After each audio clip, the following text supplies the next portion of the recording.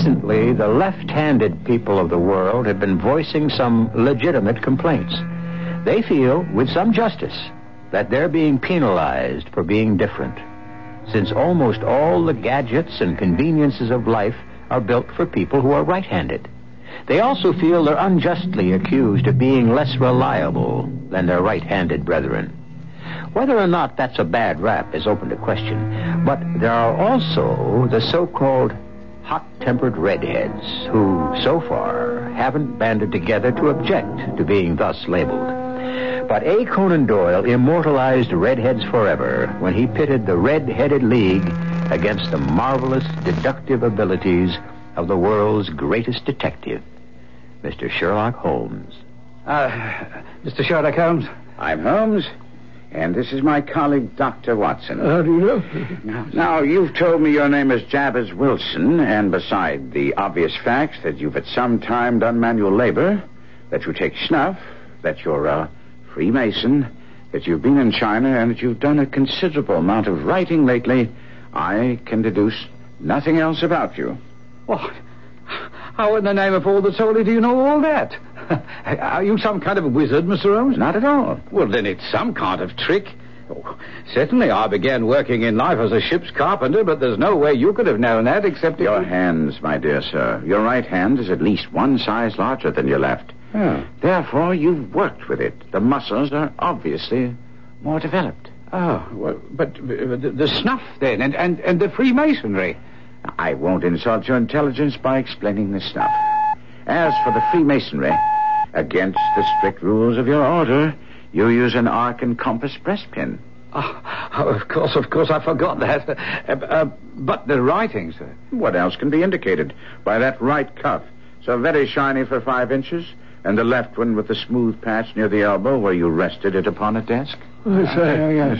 But China, that's something quite different. The fish tattooed immediately above your right wrist could only have been done in China. Oh. I've made a small study of tattoo marks, and that trick of staining the fish's scale a delicate pink is quite peculiar to China.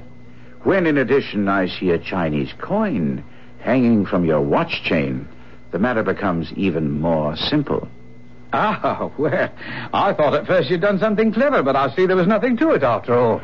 I begin to think, Watson, that I make a mistake in explaining. Oh, sir. I fear my reputation will suffer shipwreck if I continue to be so candid.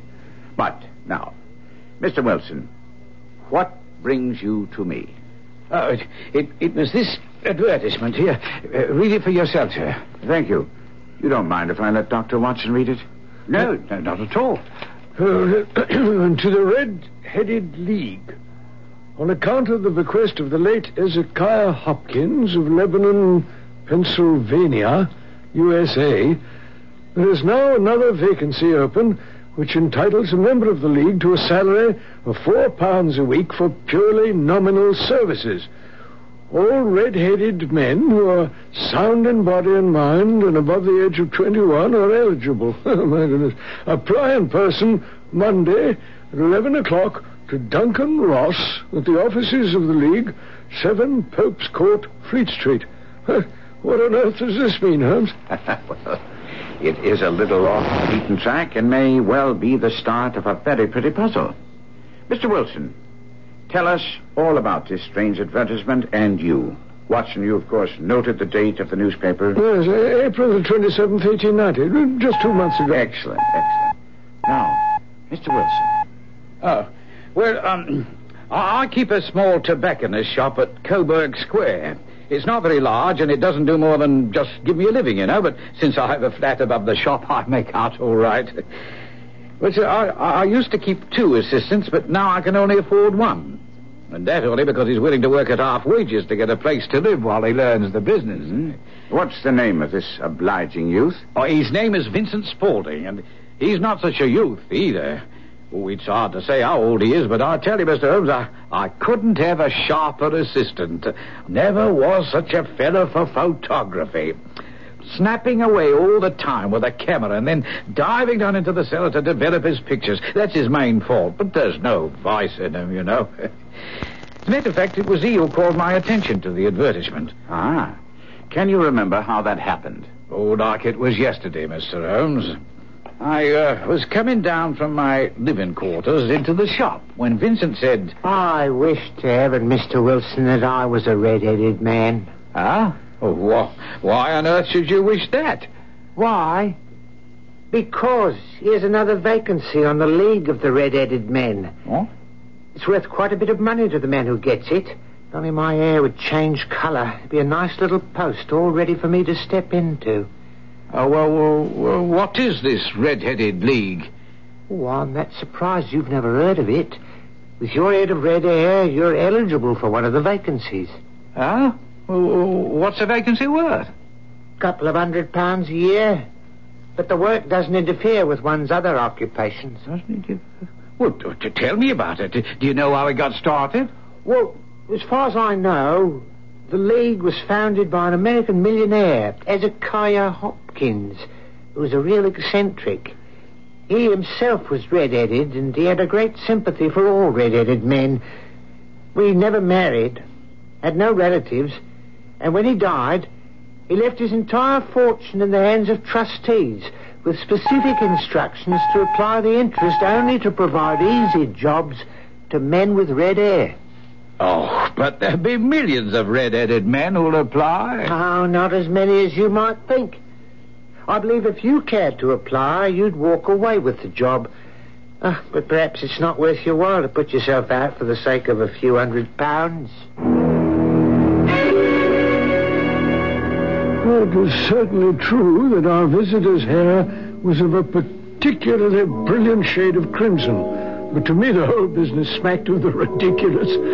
I couldn't understand Holmes' keenness in asking Wilson for more details. Well, you see, Mr. Holmes, since Vincent Spaulding seemed to know so much about it, I figured he might be useful to have along. So I ordered him to put up the shutters for the day and to come along with me. All right, sirs. This way, if you please. Allow me to introduce myself. I'm Duncan Ross. Give me your hand, Mr. Wilson. Allow me to congratulate you. The vacancy is yours. What did I tell you? Are you a married man, Mr. Wilson? Do you have a family? Well, neither, but does it make any difference? Oh, dear me. This is very serious indeed. I'm sorry to hear about your bachelorhood. But I must explain that the fund wasn't only set up for providing pleasant jobs for red-headed men, but for the propagation and spread of redheads as well. You must see this puts me in an awkward position, most awkward. Well, couldn't there possibly be an exception made, Mr. Ross? I mean, in this case where you have such a magnificent head of hair. Yes, well... Well, we might stretch a point in your case. Yes, we might. After all, it isn't as if you hated women. You very well may someday marry. Oh, well, I might, but... Then let's say no more about it. When can you start? That might be a problem. You see, I already have a business. Don't you worry about that, Mr. Wilson. I can look after that for you. Well, now, what are the hours? 10 a.m. to 2 p.m., 6 days a week. That might work out. My busiest time is early in the morning and the early evening. And I can handle the shop while you're away. Yes, it seems satisfactory. And the pay? £4 a week. And the work? Purely nominal. What does purely nominal mean? Well, you must be in this office the entire time. The will is very clear upon that point. I cannot make it strong enough. If you leave, you lose the position forever. Oh, I'm sure I'll be able to stay here the whole 4 hours. And no excuse will prevail. Neither sickness nor business. There's no such thing as an emergency. Oh, yes, sir, I understand. Well, I certainly hope you do, Mr. Wilson. I've already made one concession, but there'll be absolutely no others. I should abide by the rule, but what is the work? To copy the entire Encyclopedia Britannia.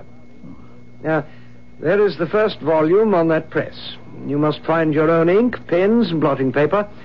We provide the table and the chair, and you agree to start tomorrow. Do we understand each other?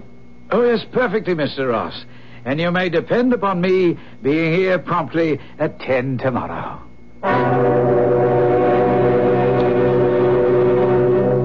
A famous old radio show started with these words: "Who knows what evil lurks in the hearts of men? The shadow knows." And indeed he did. But if he knew about the evil in the hearts of men, the world's greatest detective, Sherlock Holmes, knew better than anyone what evil lurked in the minds of men. I'll be back to hear what Sherlock Holmes unravels in the puzzle of the red-headed league.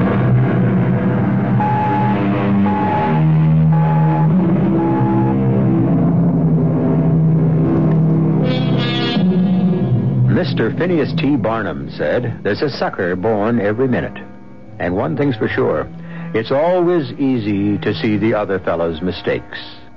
Certainly Mr. Jabez Wilson seemed to be gullible in swallowing the story about the Red-Headed League. But looking at it from his point of view, he was doing nothing wrong, and he was making money at his strange job, obtained in strange fashion. But let's pick up Mr. Wilson as he unfolds the rest of his perplexing tale. Well, I must say, Mr. Holmes, that I left the office in Pope's Court in very high spirits. But when I got home, the more I thought about it, I became convinced the whole thing was some kind of a hoax, you know. But for what reason, I couldn't fathom. However, in the morning, I thought I might as well try it and see what happened. Very sensible, since you had nothing to lose except a trip to Pope's Court. And what happened when you arrived? Well, to my surprise and delight, everything was as right as rain. Mr. Ross was there to see that I started work. Well, sir, I began with the letter A and worked away quite industriously. And what about Mr. Ross? Did he stay with you? Oh, not all the time, but he'd drop in from time to time, you know, to see that everything was all right with me. And also to see that you lived up to the terms of your employment, no doubt. I suppose that, too. But at 2:00 sharp, he bade me good day, complimented me upon the amount I'd written, and locked the door behind me. And did this continue? Well, not in the same fashion. After a few weeks, he wouldn't drop by quite so frequently. And the last 2 weeks, he didn't come at all. Only on Saturday, when he gave me the 4 golden sovereigns. You had no curiosity about this position? Well, to be honest, Mr. Holmes, I had a lot of questions, but the £4 a week stifled my curiosity. After 8 weeks, I'd written about abbots and archery and got all the way to Attica and hoped that I might soon get on to the bees, when suddenly the old business came to an end. Capital. I can't understand your relation, Mr. Holmes. It certainly shocked me when I came to work early this morning to find the door locked and this little square of cardboard hooked onto the middle with a tack. Shall I read it, Holmes? Please, Doctor. Red-Headed League is hereby dissolved. There may be further communication, but it will be done by post, if at all. Aha.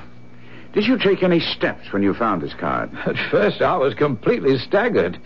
Then I went round to the offices in the building, but none of them knew anything at all. The landlord? Did you? The landlord's an accountant who lives on the ground floor. I asked if he could tell me what had become of the Red-Headed League, but he said he'd never even heard of them. And your employer, Mr. Duncan Ross? The landlord said he knew no such gentleman. Now, come, Mr. Wilson. Your employer must have been known to the landlord. If not by that name, then another. Oh, exactly, sir. When I described the red-headed gentleman in room number 4, the landlord told me that his name was Charles Morris. He was a solicitor using the room only until his new offices were ready. He moved out yesterday and was at his new address, 17 King Edward Street, near St. Paul's. And when you got there, the cupboard was bare. That's right again, sir. It was a manufacturing house. Oh, no. No one had ever heard of Ross or Morris or the League. Oh, I tell you, sir, I was in a state. I hurried back to my shop and started in on Vincent, who kept trying to calm me down. No, please, Mr. Wilson. Shouting won't do you any good. If you'll only take my advice and wait. Wait for what? And what about my salary for the past week, eh? What about that? Mr. Wilson, the League has been in existence for a number of years, and I'm sure they'll get in touch with you by post. Well, if the League's been in existence for so long, I can't understand how it's been such a well-kept secret. Well, now, Mr. Wilson, you must admit that you're not much of a man for going around. Why, since I first came here, you rarely put your foot out of doors.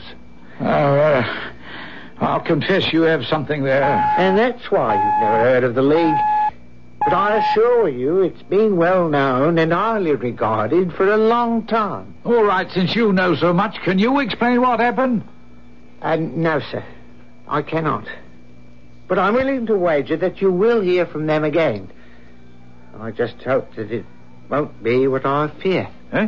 What's that? You remember when you got the job, there was some question about your marital status? Now, I'm not saying this is so, but it's just possible that the entire board may have had some second thoughts and overruled Mr. Ross' decision about taking you on. Well, if that's the case, I should have a chance to explain. Perhaps I could set their minds at rest. How do you mean? Well, it just so happens that that recently I have encountered a young lady who I think might just be suitable for well, I have been thinking about marriage. Oh, no, that's an important factor, Mr. Wilson, very important. And I feel that somehow the League should be informed of your intentions. Well. How and when did romance enter your life, Mr. Wilson? Mr. Holmes, it was most peculiar. As you heard, I'm generally a stay-at-home, but being cooped up in that office every day for so long made me want to stretch my legs a bit. And this one evening... Now, come, Mr. Wilson. There's no need to be embarrassed about romance, eh, Watson? Quite so. Well, as I tell you, it sounds like she... You see, there was this lady, not a young flippity-gibbet, but a mature lady, and she stumbled. Oh, dear. And I managed to keep her from taking quite a spill, and since we seem to have a lot in common... Was she a redhead? No, but at any rate, we hit it off, and I began to see quite a bit of her, and, well, hang it all, I'm thinking of marrying her. Did you and your lady ever discuss the Red-Headed League? Well, I may have mentioned it, but we didn't dwell on it. Can you recall her reaction? No, and I can't see how she has anything to do with the matter at hand. Perhaps not. At any rate, Mr. Wilson, today is Friday, and if you'll see me on Monday, we may have some answers for you. Do you think that I should... You should go back to your shop and take care of your business. After our red-headed visitor had left, Holmes sat with his lean figure hunched in his chair and his eyes closed. Suddenly he opened his eyes and asked... Well, Watson, what do you make of it? I make nothing of it, Holmes. It's a most mysterious business that seems to have no rhyme or reason.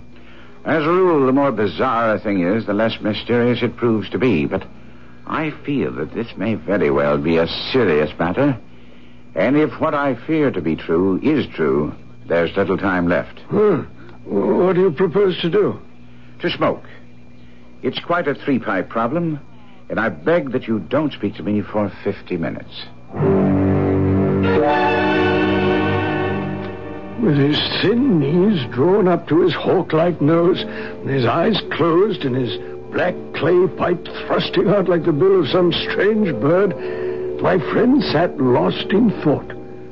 Suddenly, he sprang out of the chair, put his pipe down on the mantelpiece, and said... What do you think, my dear doctor? Could your patient spare you for a few hours? Oh, I have nothing to do today. My practice is never very absorbing. Good. Then come along. We traveled by underground as far as Aldersgate. And then a short walk took us to Saxe-Coburg Square. It was a poky little shabby genteel place with 4 lines of dingy 2-story brick houses. We stood across the street from the corner house, on which one could read Jabez Wilson, tobacconist. My companion stood carefully scrutinizing the houses. Well, what are you looking at, Holmes? The houses and shops and the names. Well, surely you know the name of Jabez Wilson. This is a time for observation. We are, so to speak, in enemy country. Now, let's reconnoiter.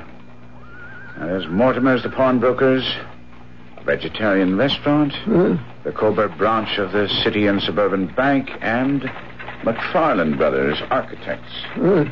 Have you any interest in architecture, Doctor? No, I can't say that I have, no. Well, that's a pity, because at this moment, that's our destination. I wondered what in the world Holmes wanted with a firm of architects. But as we approached the door, I was amazed to see the familiar figure of Athelney Jones, the detective from Scotland Yard. My surprise was equaled by Jones. Hey, if it isn't Mr. Sherlock Holmes. What brings you to this part of London? I might ask the same question of you? Oh, purely a routine matter.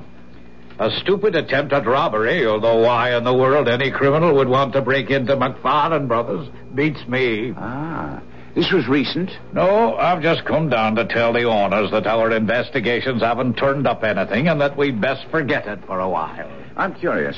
Could you give me some details? Oh, it's really not in your line, Mr. Holmes. But here are the facts.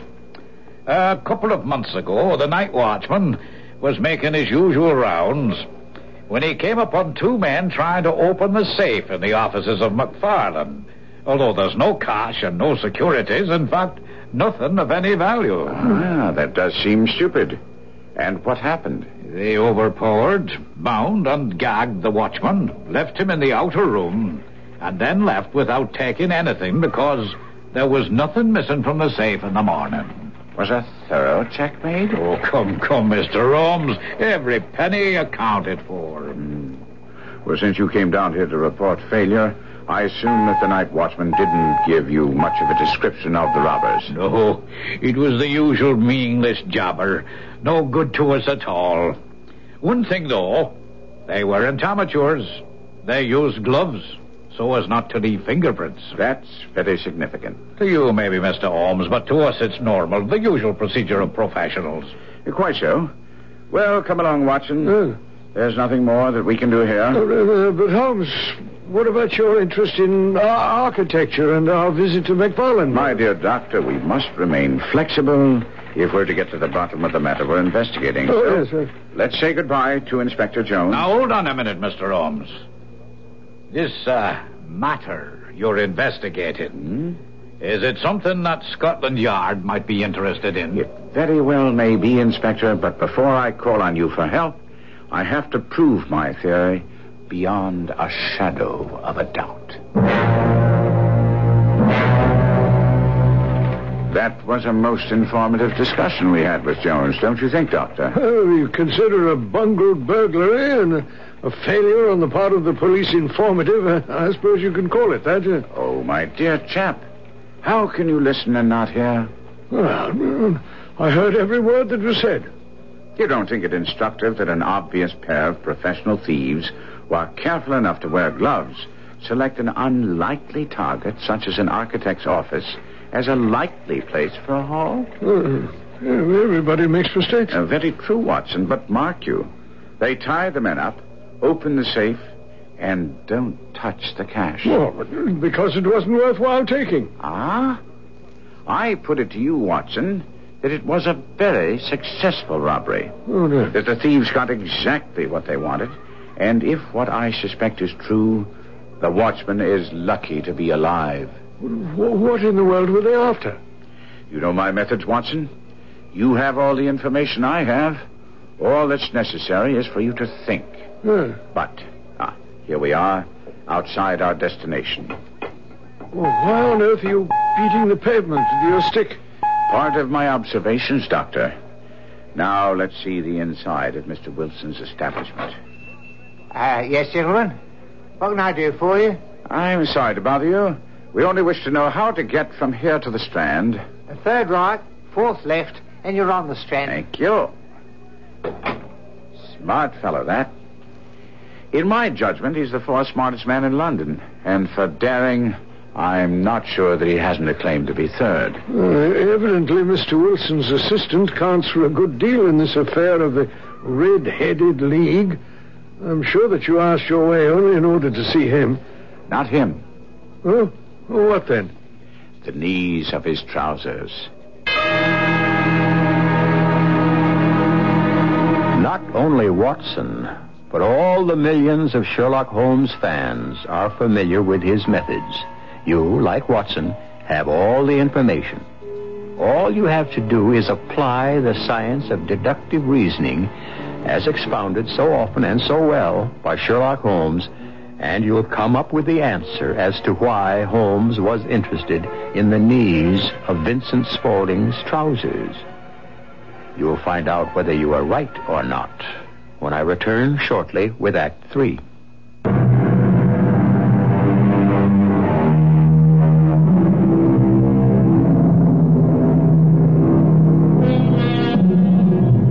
At the risk of being labeled a male chauvinist, I submit that writers of detective fiction believe that thinking and women are incompatible.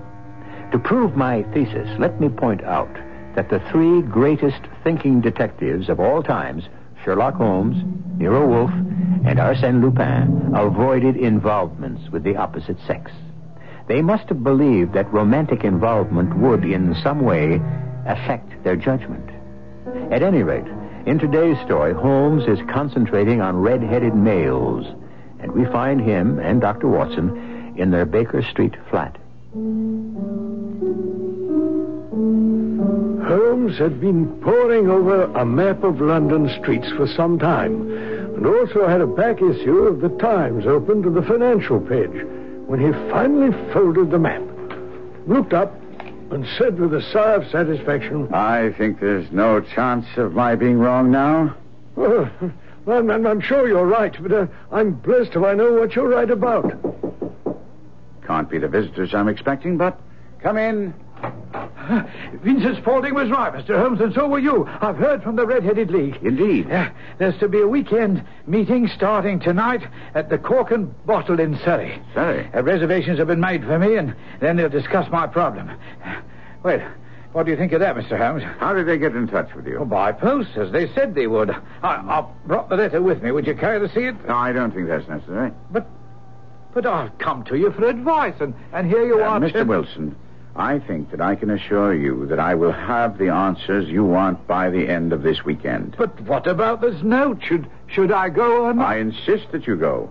But if you want the answer to your problems, don't expect to find it in Surrey.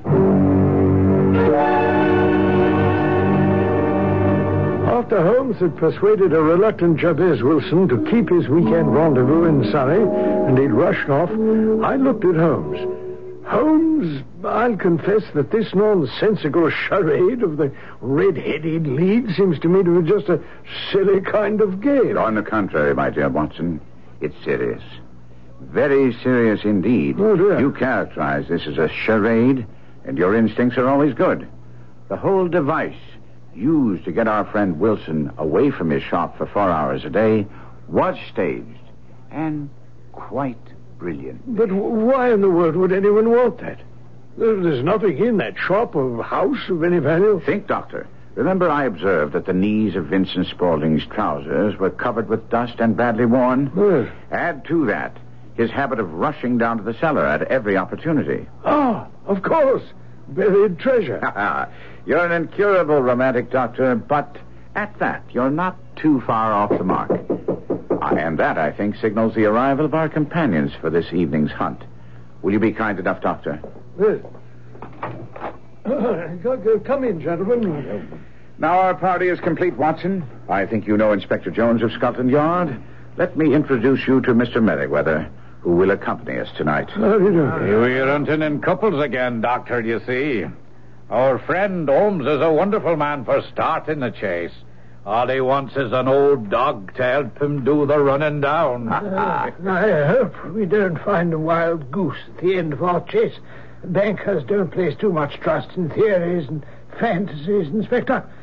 We're interested only in cold facts. And cold cash also, eh, Mr. Merriweather? Well, that's why I allowed the inspector to persuade me into coming.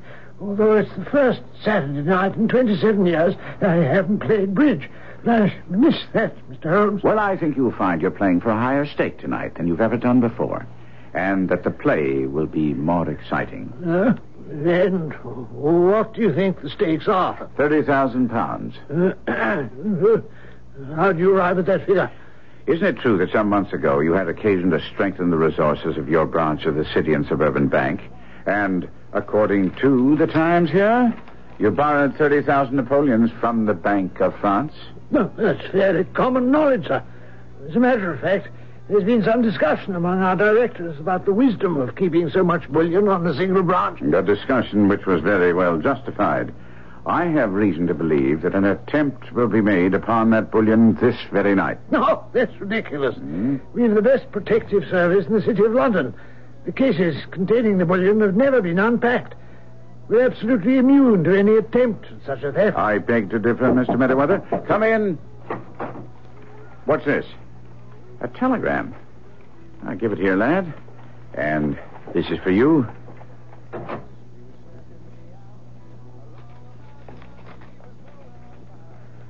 The fool.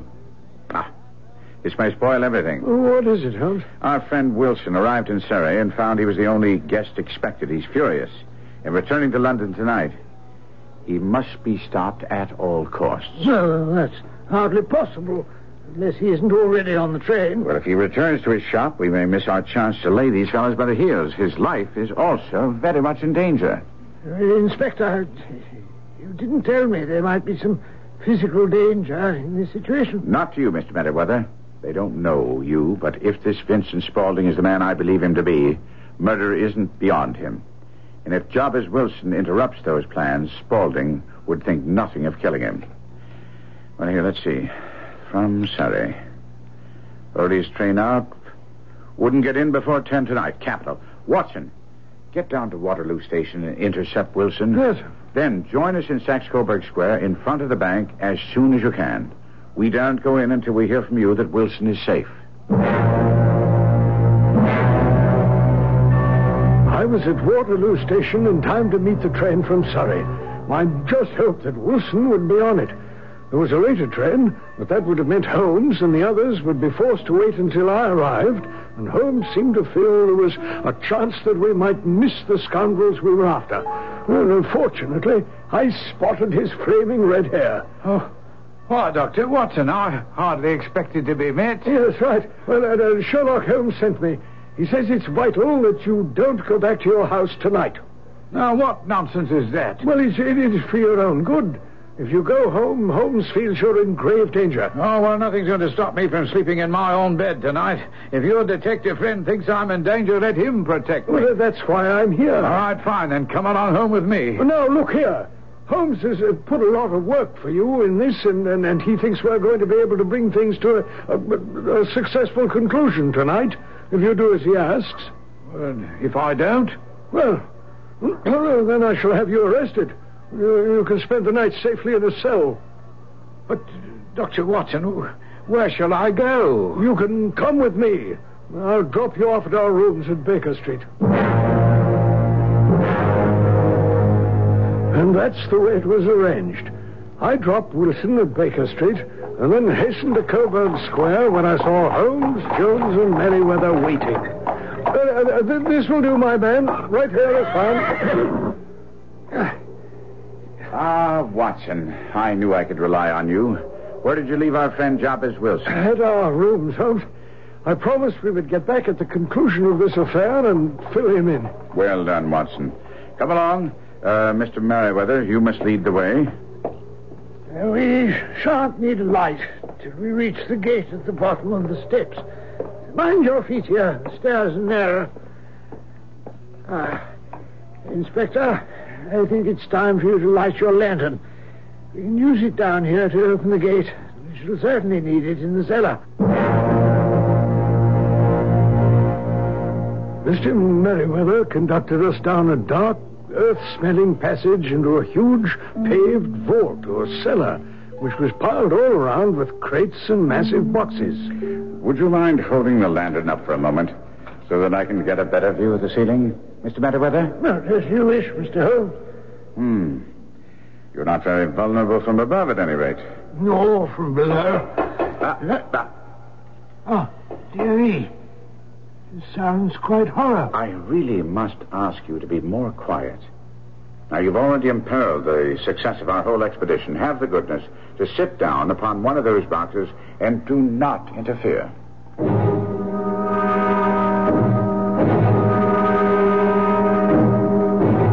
Holmes fell to his knees on the floor and with the lantern and magnifying glass began to examine minutely the cracks between the stones. I suspect we have at least an hour's wait. When they start, they won't lose a minute, however. But the sooner they complete their work, the more time they'll have for their escape. They'll need a great deal of time, if your theories are correct, Mr. Holmes.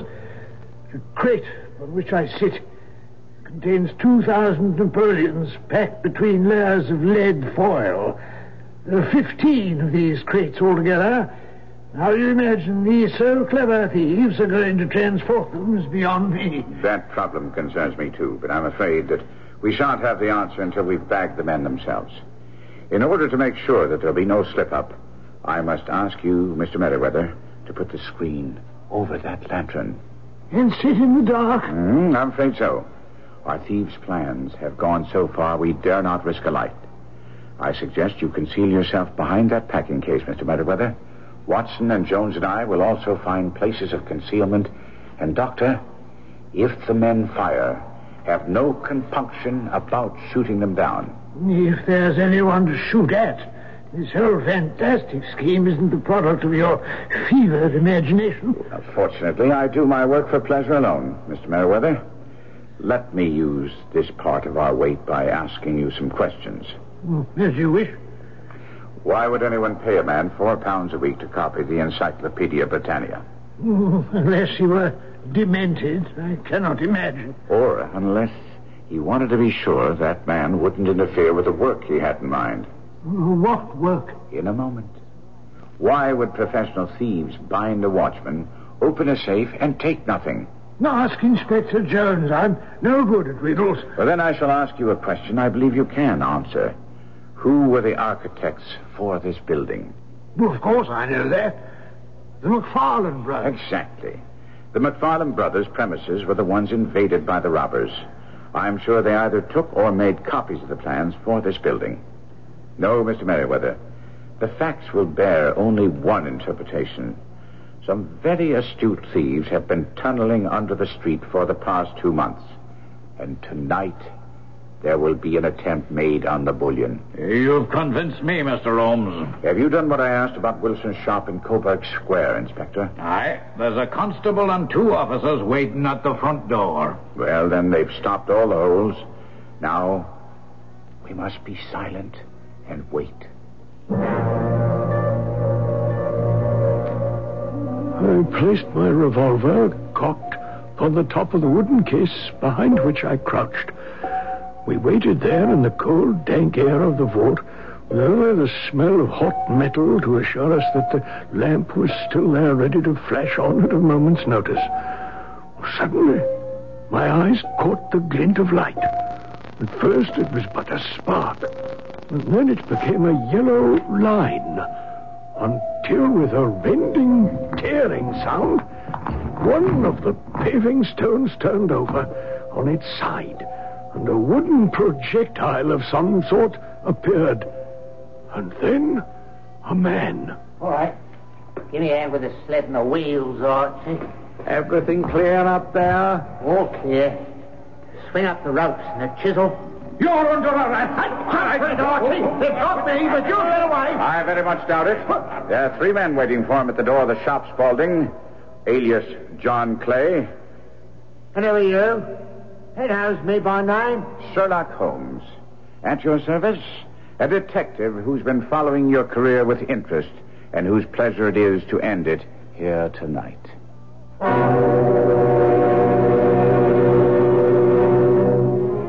The Adventure of the Red-Headed League was written back in 1890. And yet, last year, we read of 2 daring robberies in France where exactly the same methods were employed. Tunnels were dug under streets, connecting with sewers, and then on up into the vaults of 2 banks. The only thing missing was the Red-Headed League. I'll be back shortly.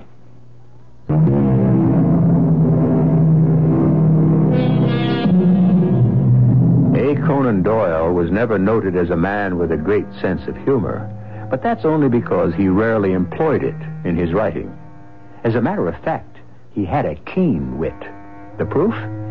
In his first year of independent medical practice, before he started writing, his earnings were exactly 154 pounds. When he filed his tax return, he showed that he owed no tax at all because of his earnings. The authorities returned his form with the words, "most unsatisfactory," scrawled across it. He sent it back with his own comment, which was, "I entirely agree." Our cast included Kevin McCarthy, Court Benson, Robert Dryden, and Ian Martin. The entire production was under the direction of Hyman Brown. And now, a preview of our next tale. Oh, I can control myself, Uncle John. If I could keep myself in hand, swallow my bile all those years I had to scratch for handouts, how easy do you think it's going to be for me now that I'm king of the hill? Carl, boy, save some pity and sorrow for the poor old man. He was your great-uncle. He was a family nemesis. He sat on the estate and the money, pontificating on the virtues of frugality and self-denial, refusing my father his share, hounding him into mediocrity, turning him into a fawning dog, killing him in the end. And my mother with him, may he rot in hell. The bishop?